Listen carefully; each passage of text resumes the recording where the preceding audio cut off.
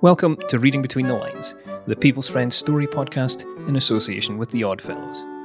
Each episode, a few of us from the Friend team, along with some special guests, will delve into our archives to find a story to read, and then we'll all sit down for a wee chat about it. Make yourself a cup of tea, pull up a chair, and come join us.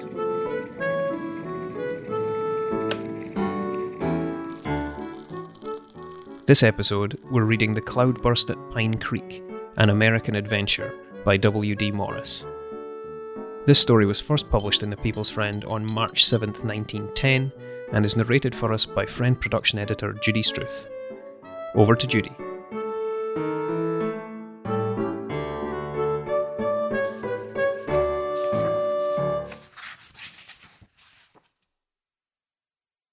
No express train stopped at Pine Creek, so Miss Bertha Summers changed cars at Connellville and came on with the slow local. When at length she reached Pine Creek and stood solitary on the planks that formed the railway platform, her heart, it must be admitted, sank just a little. She could not help for the moment contrasting the small, plasterless pine-board room with its single telegraph instrument, of which she was to be the new operator, with the spacious, ornate offices of the Central Telegraph Company, where she had lately fingered the Morse keys.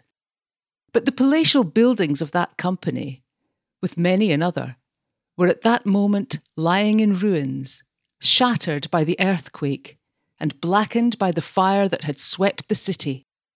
And telegraph operators' posts, or indeed posts of any description, were as scarce in Oakland as those in lack of them were plentiful. So when they had offered her the unpretentious position of operator at Pine Creek, on the lately opened branch of the C.P.&K., she had straightway accepted it. Pine Creek Township, it is to be confessed, did not possess an attractive appearance. Its chief building, some distance to the rear of the depot, was an unpainted, two-storey board structure, whose signboard bore the high-sounding title of the Great Western Hotel. To the left of it was a sawmill, rough-boarded on top, the sides open to the free air of the Sierras, with a tall iron smokestack rising above the roof. Humped around these two structures were a score or more of lumbermen's shanties. In front of the depot, dotting sparsely the slopes of a narrow valley or gulch, were the abandoned miners' cabins that told of the short-lived gold rush of 2 years before. The mine turned out a shicer, though there were those who maintained that the lode which had vanished so suddenly was somewhere hidden in the neighbourhood of the gulch. All that remained of the ill-starred venture were the decaying cabins and the roughly built stone dam near the head of the gulch, from which the pent-up waters of the creek had been led to the mine by a long, slender flume. Bertha Summers was still contemplating her novel surroundings when the station master, Hank Ford, who was also yardman, switchman and everything else, after having dispatched the local and released the red signal arm, approached. "You're the new operator, I reckon, miss," he said with a friendly expression. "My name's Hank Ford, and I'm Bertha Summers," replied the girl, smiling in turn. "We hearn tell of your coming, miss, and Miss Ford allows you can board with us. Maybe you won't care for the hotel." "Oh, that's very kind of her, if it isn't too much trouble." "Trouble? Nope," Hank Ford returned emphatically. "Pine Creek ain't a great outfit yet, maybe, but we're getting on. If they'd just find that there lost lode, we'd beat Connellville. But you're tired, I guess. Come along, and I'll introduce you to Miss Ford." It was a clear, bright day in early summer, some 2 months later.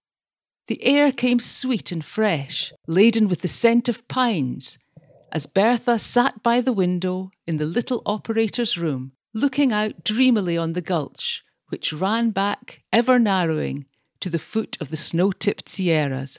An open book, one of a parcel dropped the previous day by the slow local, lay in her lap, but her thoughts for the moment had flown from it. The new life at Pine Creek, with its quiet charm of tall, dark, silent forest, deep gulch and rocky canyon had laid its spell upon her. Even the rude cabins seemed somehow to have taken on a different air, in harmony with their forest surroundings. She wondered dreamily of those first regrets of 2 months before. The clicking of the telegraph instrument, which stood on a table near the window, roused her from her thoughts. CR, CK, it called insistently. She rose hastily and answered the call. Are you the operator at Pine Creek? I'm troubleshooting up among the hills. There was a fault in one of your wires, and I've just repaired it. Wish they'd use wireless, by the way. Do you pick me up all right? Yes, but not easily. Don't telegraph so fast, please. Do you call that fast? All right, I'll talk slower. I was wondering if you'd care to exchange news sometimes. It's pretty lonely up here among the snow sheds, with only the watchman for companion. I should fancy so. It isn't a great outfit down here. What sort of place have you? I'm new to this quarter, you see, and I haven't got your length.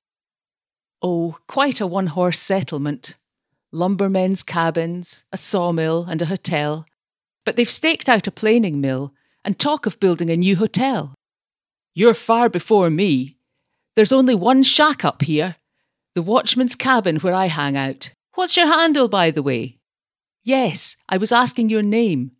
We can talk better after a mutual introduction. Oh, I'm Bert Summers, to those who know me.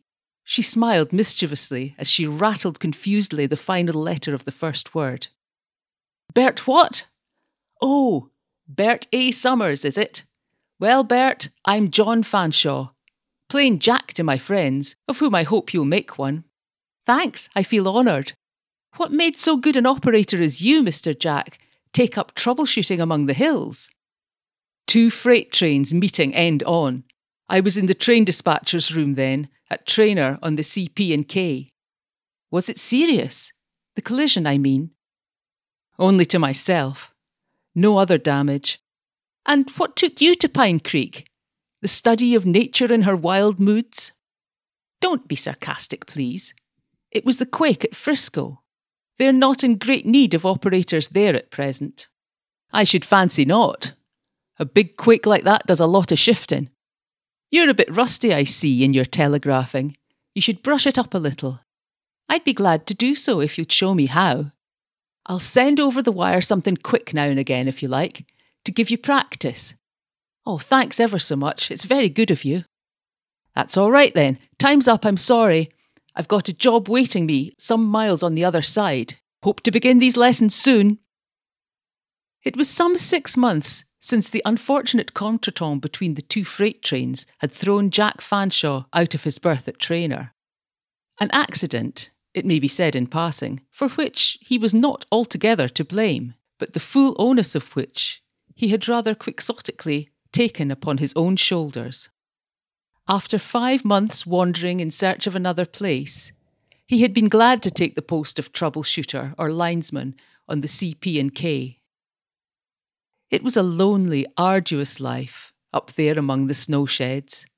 Full of peril, too, when the storm winds of winter broke loose and roared through the pine tops, and the weight of falling snow broke down the wires. But the deadliest peril to be feared was the firing of the snow sheds by some chance spark from the expresses that roared through their darkened length. That peril had led to the company's fitting up a watchman's cabin among the windswept heights. This cabin Fanshawe had made his headquarters, sallying forth from it with his repairing apparatus slung on his back to remedy any reported defects in the wires.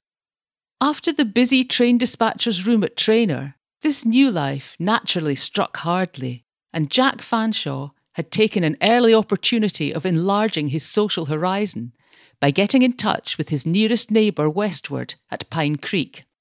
That was the beginning of a not infrequent wire correspondence, and as it went on, Jack Fanshawe began to conceive a strong liking for his western neighbour. There was a brightness and a willingness to learn, united to a something about him peculiarly sympathetic and innocent he could not exactly define. that insensibly drew Jack to make him a confidant in his plans for a not remote future when CP&K should come to find out his worth as an operator. All of which was well pleasing to the little operator at Pine Creek. What girl is indifferent to the ambitions of a man in whom she feels interested? And in the diary she had begun to keep, in which the troubleshooter was referred to as her unknown correspondent, might be read such entries as, "My unknown correspondent is certainly energetic. 2 messages today from him, from Harding's Gulch and Trainor's Siding. Heard about him in that affair at Trainor. Took upon him, it seems, all the blame for a cross order given by a young fellow operator. You're a good sort, Mr. Jack Fanshawe. Wonder if we'll ever meet." So far, the troubleshooter's work had not brought him near enough to Pine Creek to permit of his looking in upon his neighbour there, and the Westerner never seemed able to quit the post. For of course there was no one who could act as substitute. So it came that after a full month they had not once met. But what daily common circumstances fail to effect, fate or chance, or whatever else it may be termed, has a way at times of bringing about. It was a day of sultry, oppressive heat towards the end of a hot June, when Jack Fanshawe found himself called up to go out and repair a fault in the wires where they skirted the slope of Big Bear Mountain. A thin, hot steam seemed to fill all space, through which the sun looked faintly dim, yet out of which there seemed to beat, as from the open door of a furnace, an intolerable heat. Fanshawe had repaired the fault, a trifling one due to a cracked cup, and had paused, seated outside a crossbar near the top of the tall telegraph standard, to look towards Pine Creek, which lay hidden among the timber some 6 miles below. Suddenly, he became aware that the hot, still haze had changed to a brownish-green hue. Over the snow-tipped peaks of the Sierras, where they frowned down upon the gulch, hung a thick, black, swirling mass of cloud that seemed to be pitching forward, as if to fall upon and overwhelm the valley beneath. Even as he watched, fascinated by the majestic spectacle, the cloud broke and swept down towards the gulch, pouring earthward its pent-up flood of waters. The chilling air that drove before it struck him with a quick shiver, and at the same instant there flashed to him the thought, would they see in time the peril that was sweeping down upon them at Pine Creek? Could he get there in time to warn them of it? Descending hurriedly, a few yards brought him to the railway track, by the side of which lay the light handcar by which he commonly travelled over the line. Lifting the car onto the rails, he pushed it forward, sprang on board, and working rapidly the walking beam, sped away westwards with ever-increasing speed. In the drowsy hush of the stifled heat, the little operator at Pine Creek had watched the hours drag languidly on. The westbound local had passed, but there were still 4 long hours until the last stopping freight was due, when she might leave the little room, with its intolerable heat, for the cooling shade of the thick forest. She had called up her eastern neighbour, but had received no reply, and to fight off the drowsy languor, had taken up a textbook on electricity, sent by him a few days before, but the pages ere long faded imperceptibly from her vision, and a deeper silence settled over the room, scarce stirred by the girl's faint breathing as she slept. The minutes passed while she slept on, unconscious of the black mountain of flood that swirled ominously far above the gulch. The air grew strangely chill, and the sleeper stirred uneasily.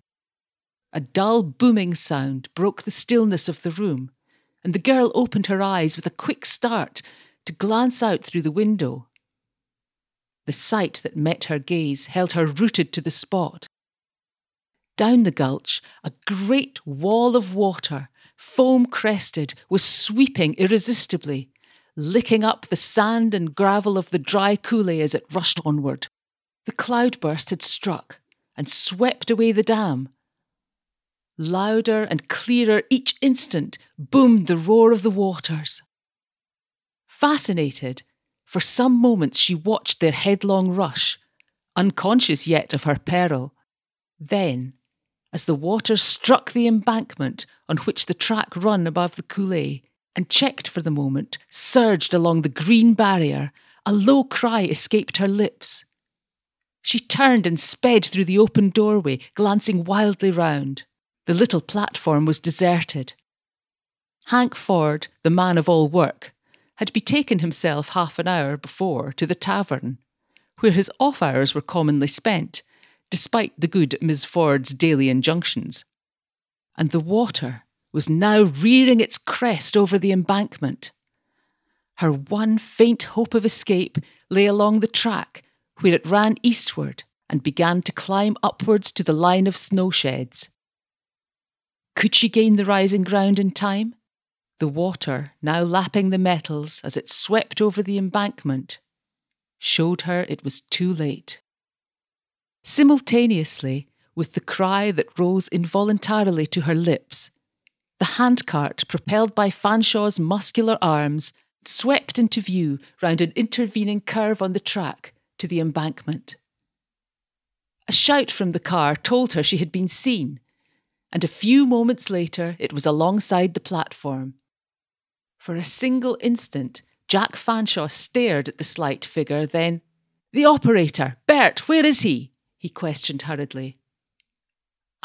I am the operator here," she said unsteadily.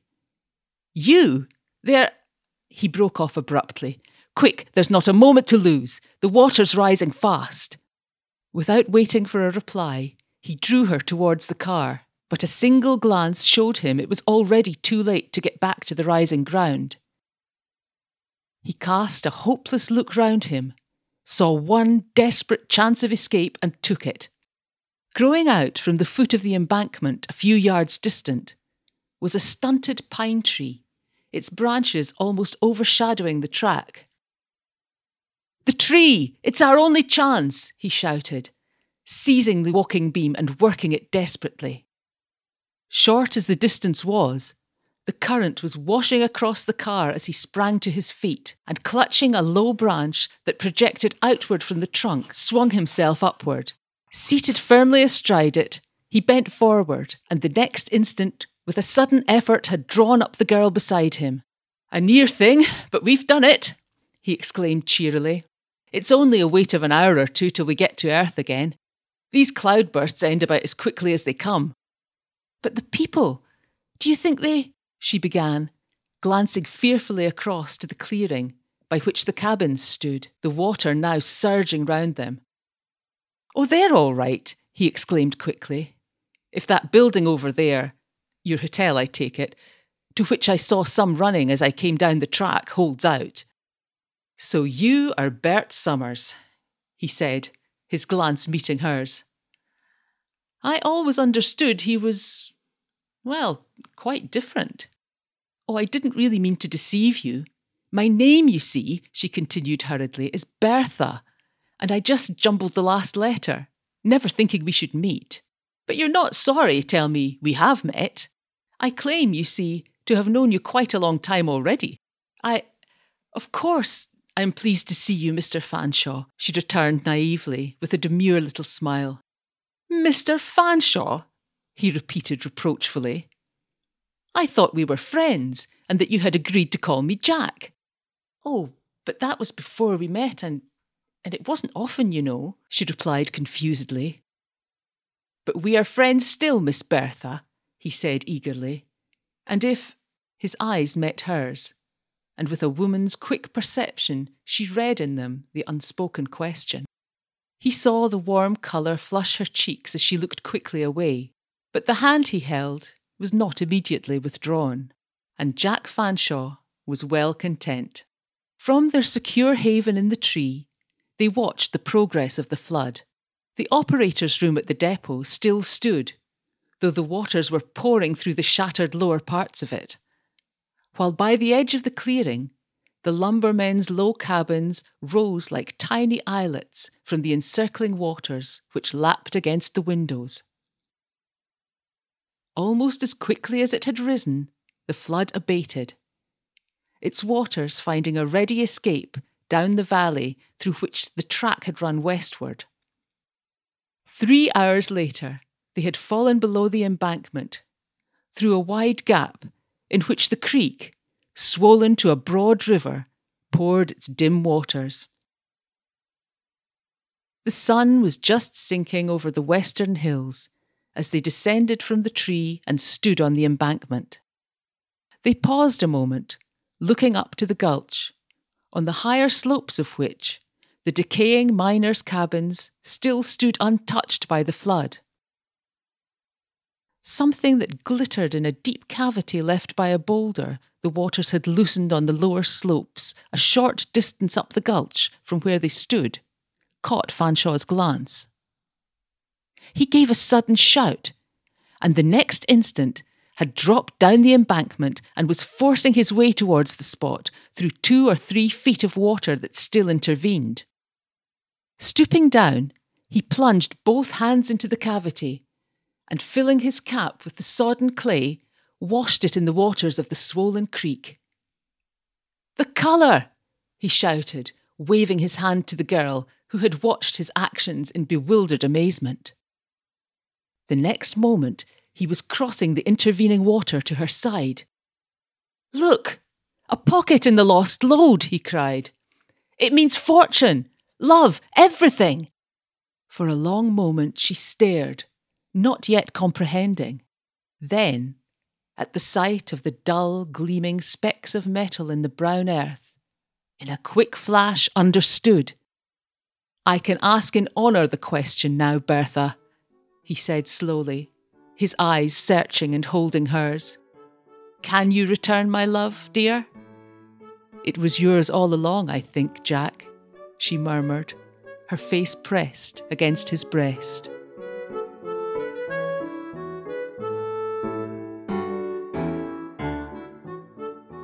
Reading Between the Lines is proud to be sponsored by Friendship Society The Oddfellows. We recently asked some members of The Oddfellows to call in and let us know what qualities they look for in a friend, and we're delighted to be able to share some of their answers. Hi, I'm Anne, an Oddfellows member from Flintshire.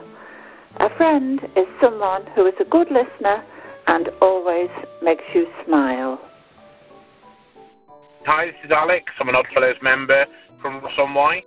A friend should be someone you can have good fun with and laughs and jokes and, while away the hours and not have to worry. Deborah Haley, Halifax, and the answer is a good listener and a good sense of humour is always a bonus. True friendships provide us with memories that we cherish for a lifetime. They help us to grow and become better people. They help us to make a better society. For over 200 years, The Oddfellows has helped its members forge friendships and offered help in times of need. So why not give them a call today on 0800 028 1810 for a free information pack, or visit oddfellows.co.uk to find your nearest branch. Everyone's welcome. Now, let me top up my tea, grab some of my friends, and we'll have that wee chat about the story you've just heard. That was The Cloudburst at Pine Creek, An American Adventure, which was first published in The People's Friend on March 7th, 1910. That story was narrated for us by Friend production editor Judy, who joins me now. Hello, Judy. Hello. We're also joined by Friend editor Angela. Hello, Angela. Hello. And David from the DC Thompson Archives. Hello, David. Hi, everyone. So, The Cloudburst at Pine Creek, a distinctly American adventure. Actually, I would say that it probably is. I thought that one thing this story did really well was it had a really strong sense of place. I thought the descriptions of the scenery and the little shack that the operator finds herself in, and the hill with abandoned miners' cabins and all that kind of stuff, I thought that was all very evocative of Western movies I watched as a kid. Yes, maybe that was it, but they'd certainly done their research. Because it was very convincing in that respect. And actually, this story is by a chap called W.D. Morris. We have featured W.D. Morris in the podcast before. We did in season 1 a story called The Girl Engine Driver, which was by Mr. Morris. And it's set in a very similar place in the kind of shadow of the Sierras. And it's set on the same train line, which is called the CP&K. I was going to, had I been organised, had I suddenly found myself being an organised human being, I was going to look up to see if this was an actual existing train I'm line. a nerd, I did that. See, this is why we have the archives guys on this podcast. I couldn't find it, but I think it's harking to the Canadian Pacific train line, which in the name, that's the only thing I can think of. Because it does seem to be set California, San Francisco, moving out into the Nevada Sierras, that kind of side of America. So yeah, and it certainly evokes that kind of Wild West slightly thing going, is it West? Hold on. Yeah, it is West. They do my kind of thing. I had a mad panic when I saw the story, when I saw the title of this story about the words An American Adventure panicked me. Because if you hark back to series 1, I think the very first podcast we did, which I was part of, was the Robbers one, was it? That was called A Night American Among Adventure. Robbers. Right, Yes. An American Adventure, which actually was not American in the slightest, except for I think the word dollar turned up somewhere.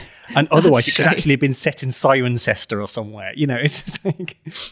Whereas this one did have much more of that sense of place. And the descriptions were quite evocative. And there was quite a lot of scene setting at the beginning, I felt. And you kind of got that feeling of remoteness and out in the wilderness. And at the end of the line where the kind of the express trains don't stop, you know, Carnoustie, I think it's called.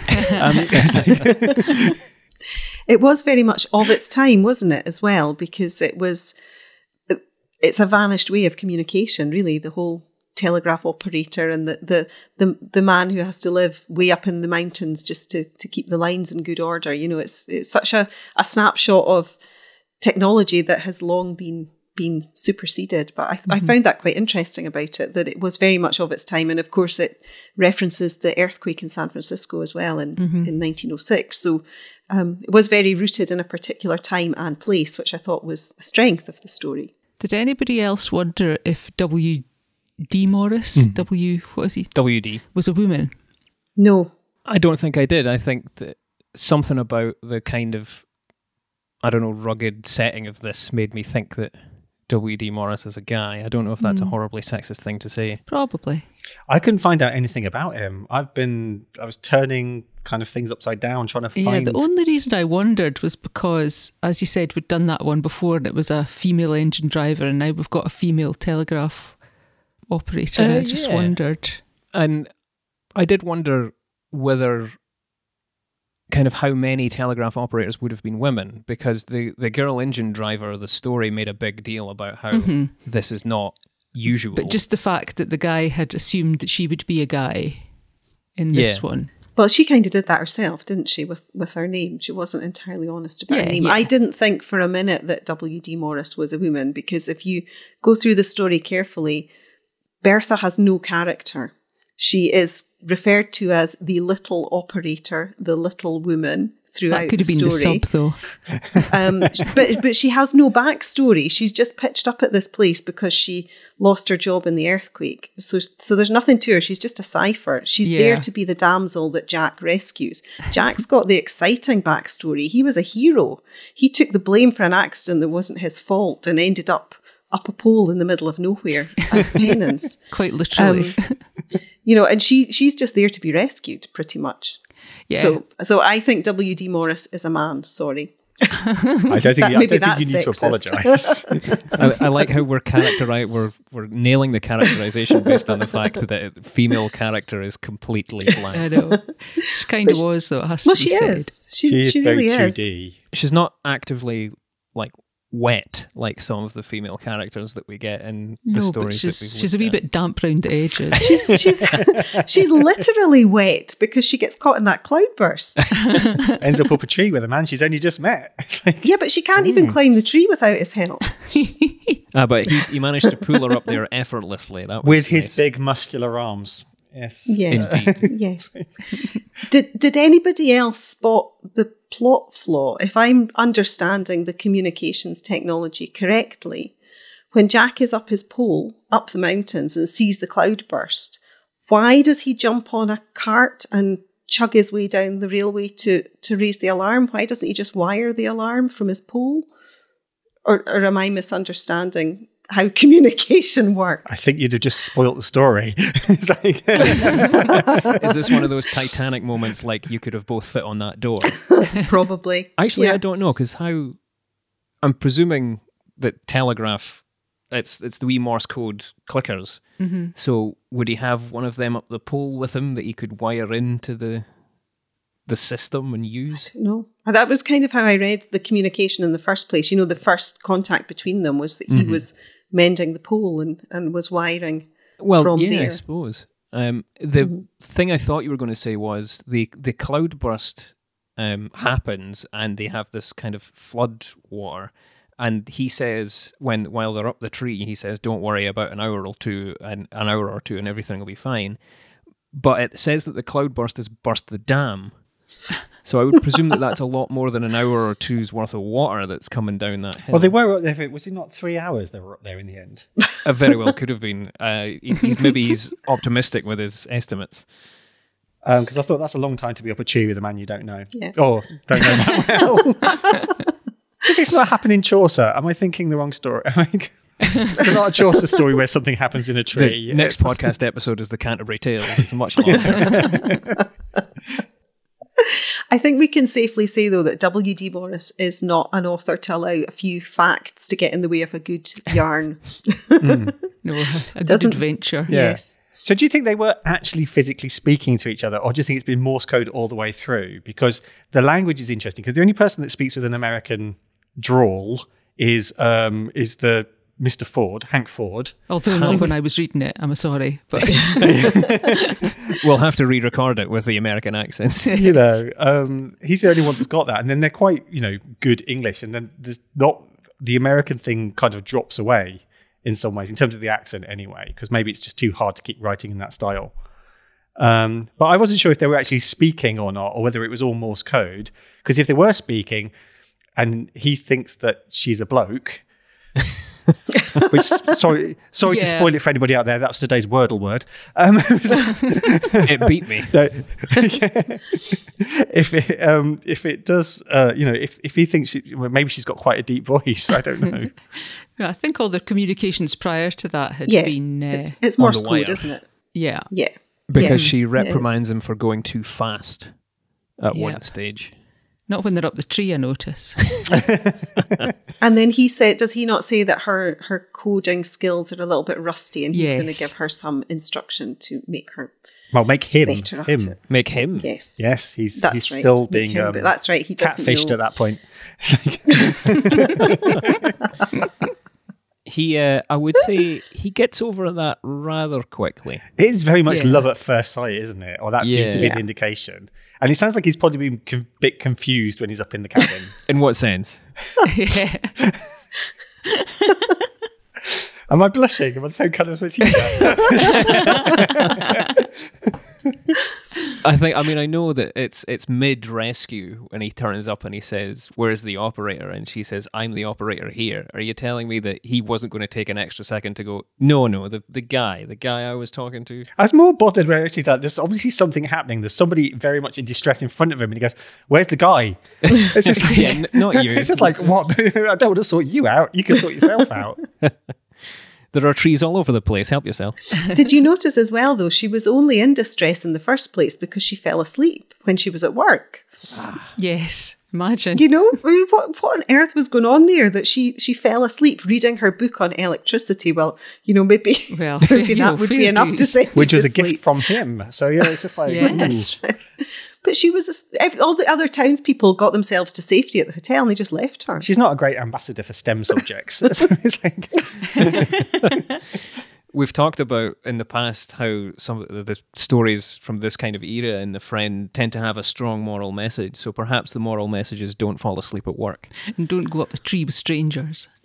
Well, no, I that don't seems know. to be fine. She seemed to be kind of she was kind of feeling something towards him. Yeah. Yes. And his kind of aspirational qualities about, he wants to get away from this job and be out of the hills and look into his future. And she was finding that an attractive quality in him. Yes.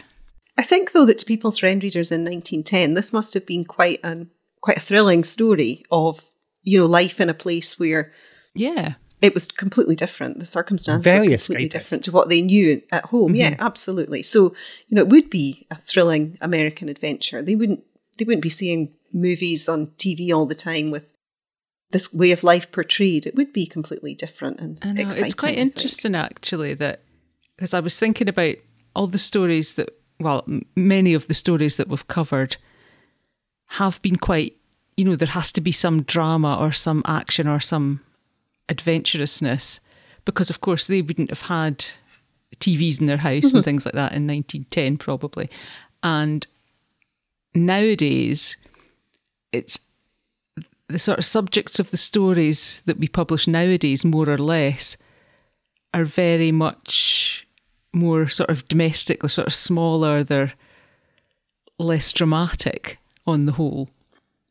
So you would kind of think that, given that we have all this in our living rooms, it would need to be even more dramatic for people to read, but it seems to have gone the other way. Yeah, it's interesting, isn't it, that it is complete escapism, this story. Yeah. Maybe in a way that we don't do so much of today. Yeah. I went away and did a little bit of looking into kind of the whole Western genre and of films, which were around at this time.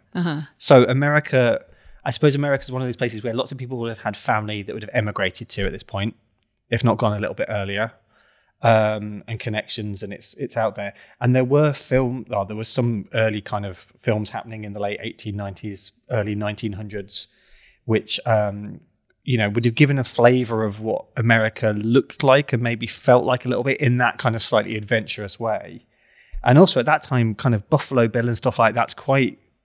He's touring the UK in the late 1890s, early 1900s. So that kind of American flavour is coming into the UK and touring around Scotland and England and everywhere else, and even kind of Central Europe. So, America's not a completely foreign land, but it's still got that taste of the exotic. And I think that comes through a little bit to me in this story, in the way that they describe the landscape and the way that that kind of like out in the middle of nowhere. Yeah, the thought that I had, picking up on Judy's point, where she's speaking about kind of closer drama, kind of domestic drama. Some of the ones that we've covered here in the podcast have also been story like family stories, and to me, a lot of them feel kind of claustrophobic. Because a lot of them are taking place in sort of dim rooms, like lamplit rooms and things. And usually, I don't know, because it's the British weather, it's probably raining outside, and people are generally a little bit miserable. And then when you start the story the way that W.D. Morris has started this story, it's expansive. It talks about how there's miles and miles of trees, and it's all the Sierras, and there's gulches, whatever they are. It feels kind of tonally probably a lot different to even the stories that they would be reading there in the magazine, or at least a fair proportion of them. Mm-hmm. So do you mean Big Bear Mountain doesn't appear in the Peavers? Would you believe no?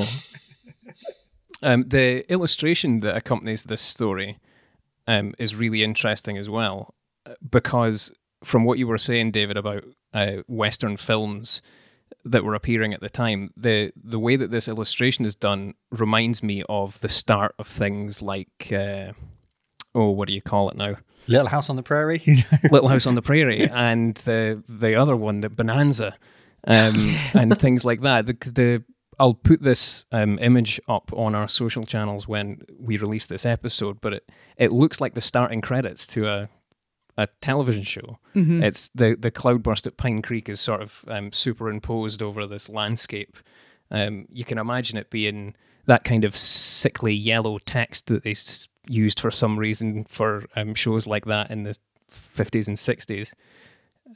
It made me think a lot of that kind of escapism as well, the sort of folk huddling around the telly watching Michael Landon, I don't know, take someone to school or something. I don't know what happened in Little House on the Prairie. I think the opening is, we've spoken about the opening of the story and how descriptive it is, and it is, but the ending is I think we would all agree, quite rushed. Yeah, very much so. And that's in common with a lot of the stories from this era, isn't it? And it is quite an interesting trend that they do seem to finish very quickly in a way that we would think was rushed today.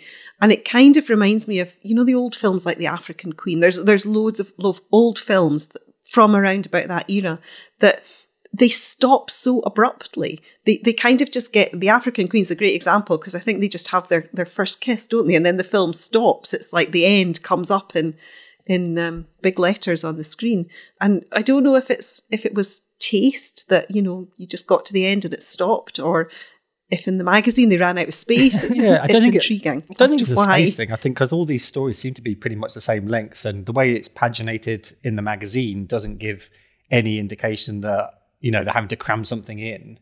But I wondered if, going back to what Judy said earlier, which was about there has to be some sort of big piece of action, and actually them getting together at the end isn't the important thing. And it's the kind of the big heroic rescue and everything. Yeah. Yeah. And that kind of lead up to that is the focus of these stories. And you've seen it in some of the other stories where everything wraps up very neatly towards in the last kind of 1/6 of the it's story. like the action's the important thing. Yeah. Yeah, and the story is called The Cloudburst at Pine Creek. It's not called The Romance at Pine Creek. Or Gold at Pine Creek. The Cloudburst is, or Gold, which was glossed over remarkably quickly, wasn't it? Right, I've made my fortune, found a woman, great. Well, I think I'm interested to know what they did, because at the beginning, Hank says something along the lines of, well, we're looking for that missing load that they know exists and has gone because it'll make the town prosperous. And he's just found it, got the woman, and is now hoping to clear off and get an office job somewhere. Yeah, well, that'll teach them to leave her in the hut while the rest of them went to safety. Well, didn't he go? He went to the pub, didn't he? Hank went to the pub. He did, Hank went to the pub. Yes, I think Hank had a habit of going to the pub. I think that came across in the story. Yes, well, he deserves all he gets. We should take a moment to appreciate how American the name Hank Ford is. We were being left in no uncertain terms that Hank is an American man. I wish we knew more about the author. I wish we knew if he was an American or if this is a UK-based writer trying to create an American atmosphere and story. It would be fascinating to know. Thinking back to The Girl Engine Driver from season 1, it's exciting. The description of kind of the train flying through this big forest fire is all very dramatic, and the description of the cloudburst here is pretty dramatic as well. So it seems like Mr. Morris falls down a little bit when he starts trying to consider the relationships between real human beings and how they're supposed to go from A to B to C. But the ending thing happens a lot, as you say. There are lots of endings where suddenly it'll happen. And I found this one, there's a lot of them that haven't been terribly convincing, but I found this one particularly strange because they've just had this big dramatic event. He's also just found out that Bert, who he's been talking to, is a woman, which is something that he had allegedly no idea of before. Well, they kind of hint to it. It says like there's something about him peculiarly sympathetic or something like that. Yeah. So there's allusions to it, and he seems to be feeling some sort of something beyond friendship is the kind of the thing, but he's probably a bit confused because hold on, it's a bloke. And then he's like, gold, excellent. Let's gold, get on with our lives. Job, yay! Let's get married. That's what it should have been subtitled, The Gold Woman Job. Yes. But interesting in the telling of the story, the structure of the story, I think, because it starts off being Bertha's story, but it ends up being Jack's. Yeah, very and much so. that's a kind of switch in focus and viewpoint that we just would not have in a modern story. So the actual nuts and bolts of storytelling is different here. Yeah, but I think it comes back to it's all about the action. They Yeah. don't really care about the characters Yeah. particularly. Yeah. So if this story had been submitted to the magazine today, the guidance would be maybe stick with one character's point of view and maybe make it slightly more convincing. Yeah. I think, well, I think it would be, it's fine to have more than one viewpoint character, but you need to know where you are at each point. And it needs to be Bertha's story and Jack can have a viewpoint or vice versa, but it can't, I don't think it really ties up for modern tastes the way it is. But I think I would have sent it back instantly because of that flaw around the whole, why did you not just wire down instead of getting on that cart? And He just wanted a workout. He's got muscular arms and they take some upkeep. Yes. We've made it 25 whole minutes into this episode and I haven't found a way of working and he was a lineman for the county. Well, do you know, I've written down right at the bottom of my notes that it reminded me of Wichita Lineman by Glenn Campbell. I've just been gagging for an opportunity to say that. Right, well, what we are doing this season in the podcast is to give these stories a rating, the ultimate aim of which is the story with the highest rating will be reprinted in the magazine when the season concludes later in the year. In the last few episodes we've recorded, I've been saying things like we have some stories that have good scores, we have some stories that have mediocre scores. As of a recording last week, we have a story that has a truly awful score. So this one is in no danger of bringing up the rear, is what I'm saying. But we'll put a rating to it and see how we get on. Judy, what do you think? Out of 10 is how we're doing this, to consider all the stuff that we've been speaking about and the way it was written. And I think it's worth a 6. a 6 is a strong score. David, what do you think? Oh, I think I was going to go with a 5, just because the idea of the story's okay, but I think the execution's a bit at times, to use the technical term. So yeah, I'm going with 5. We've got strong literary analysis from the reading between the lines. And Angela, what do you think?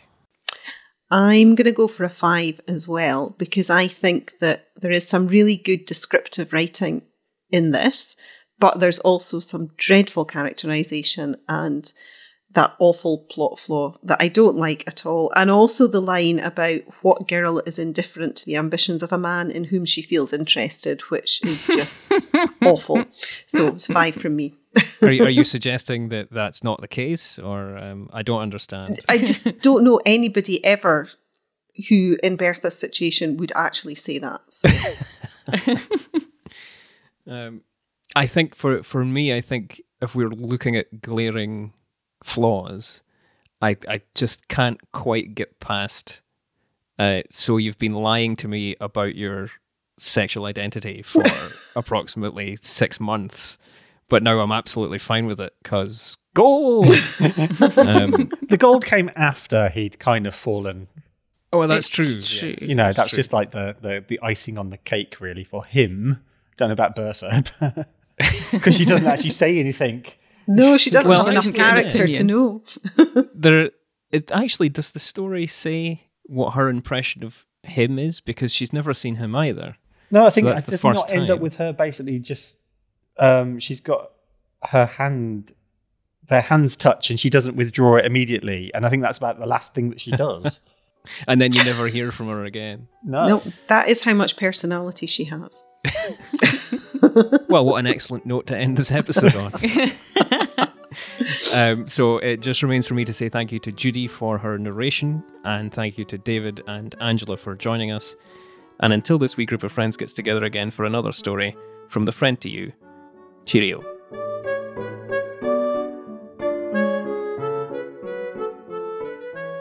Thanks again for joining us for this episode of Reading Between the Lines. Subscribe in your podcast app today so you don't miss our next story, and check our previous episodes for more from the Friend Archives. We would be delighted if you were to recommend this podcast to your friends. If you don't already get The People's Friend, because you listen to Reading Between the Lines, you can now get your first 13 issues for just £6, and that special offer is available until May 31st, 2022. check the episode notes for details and terms. And for more from The People's Friend, visit thepeoplesfriend.co.uk or find us on Facebook and Twitter. Hasty back.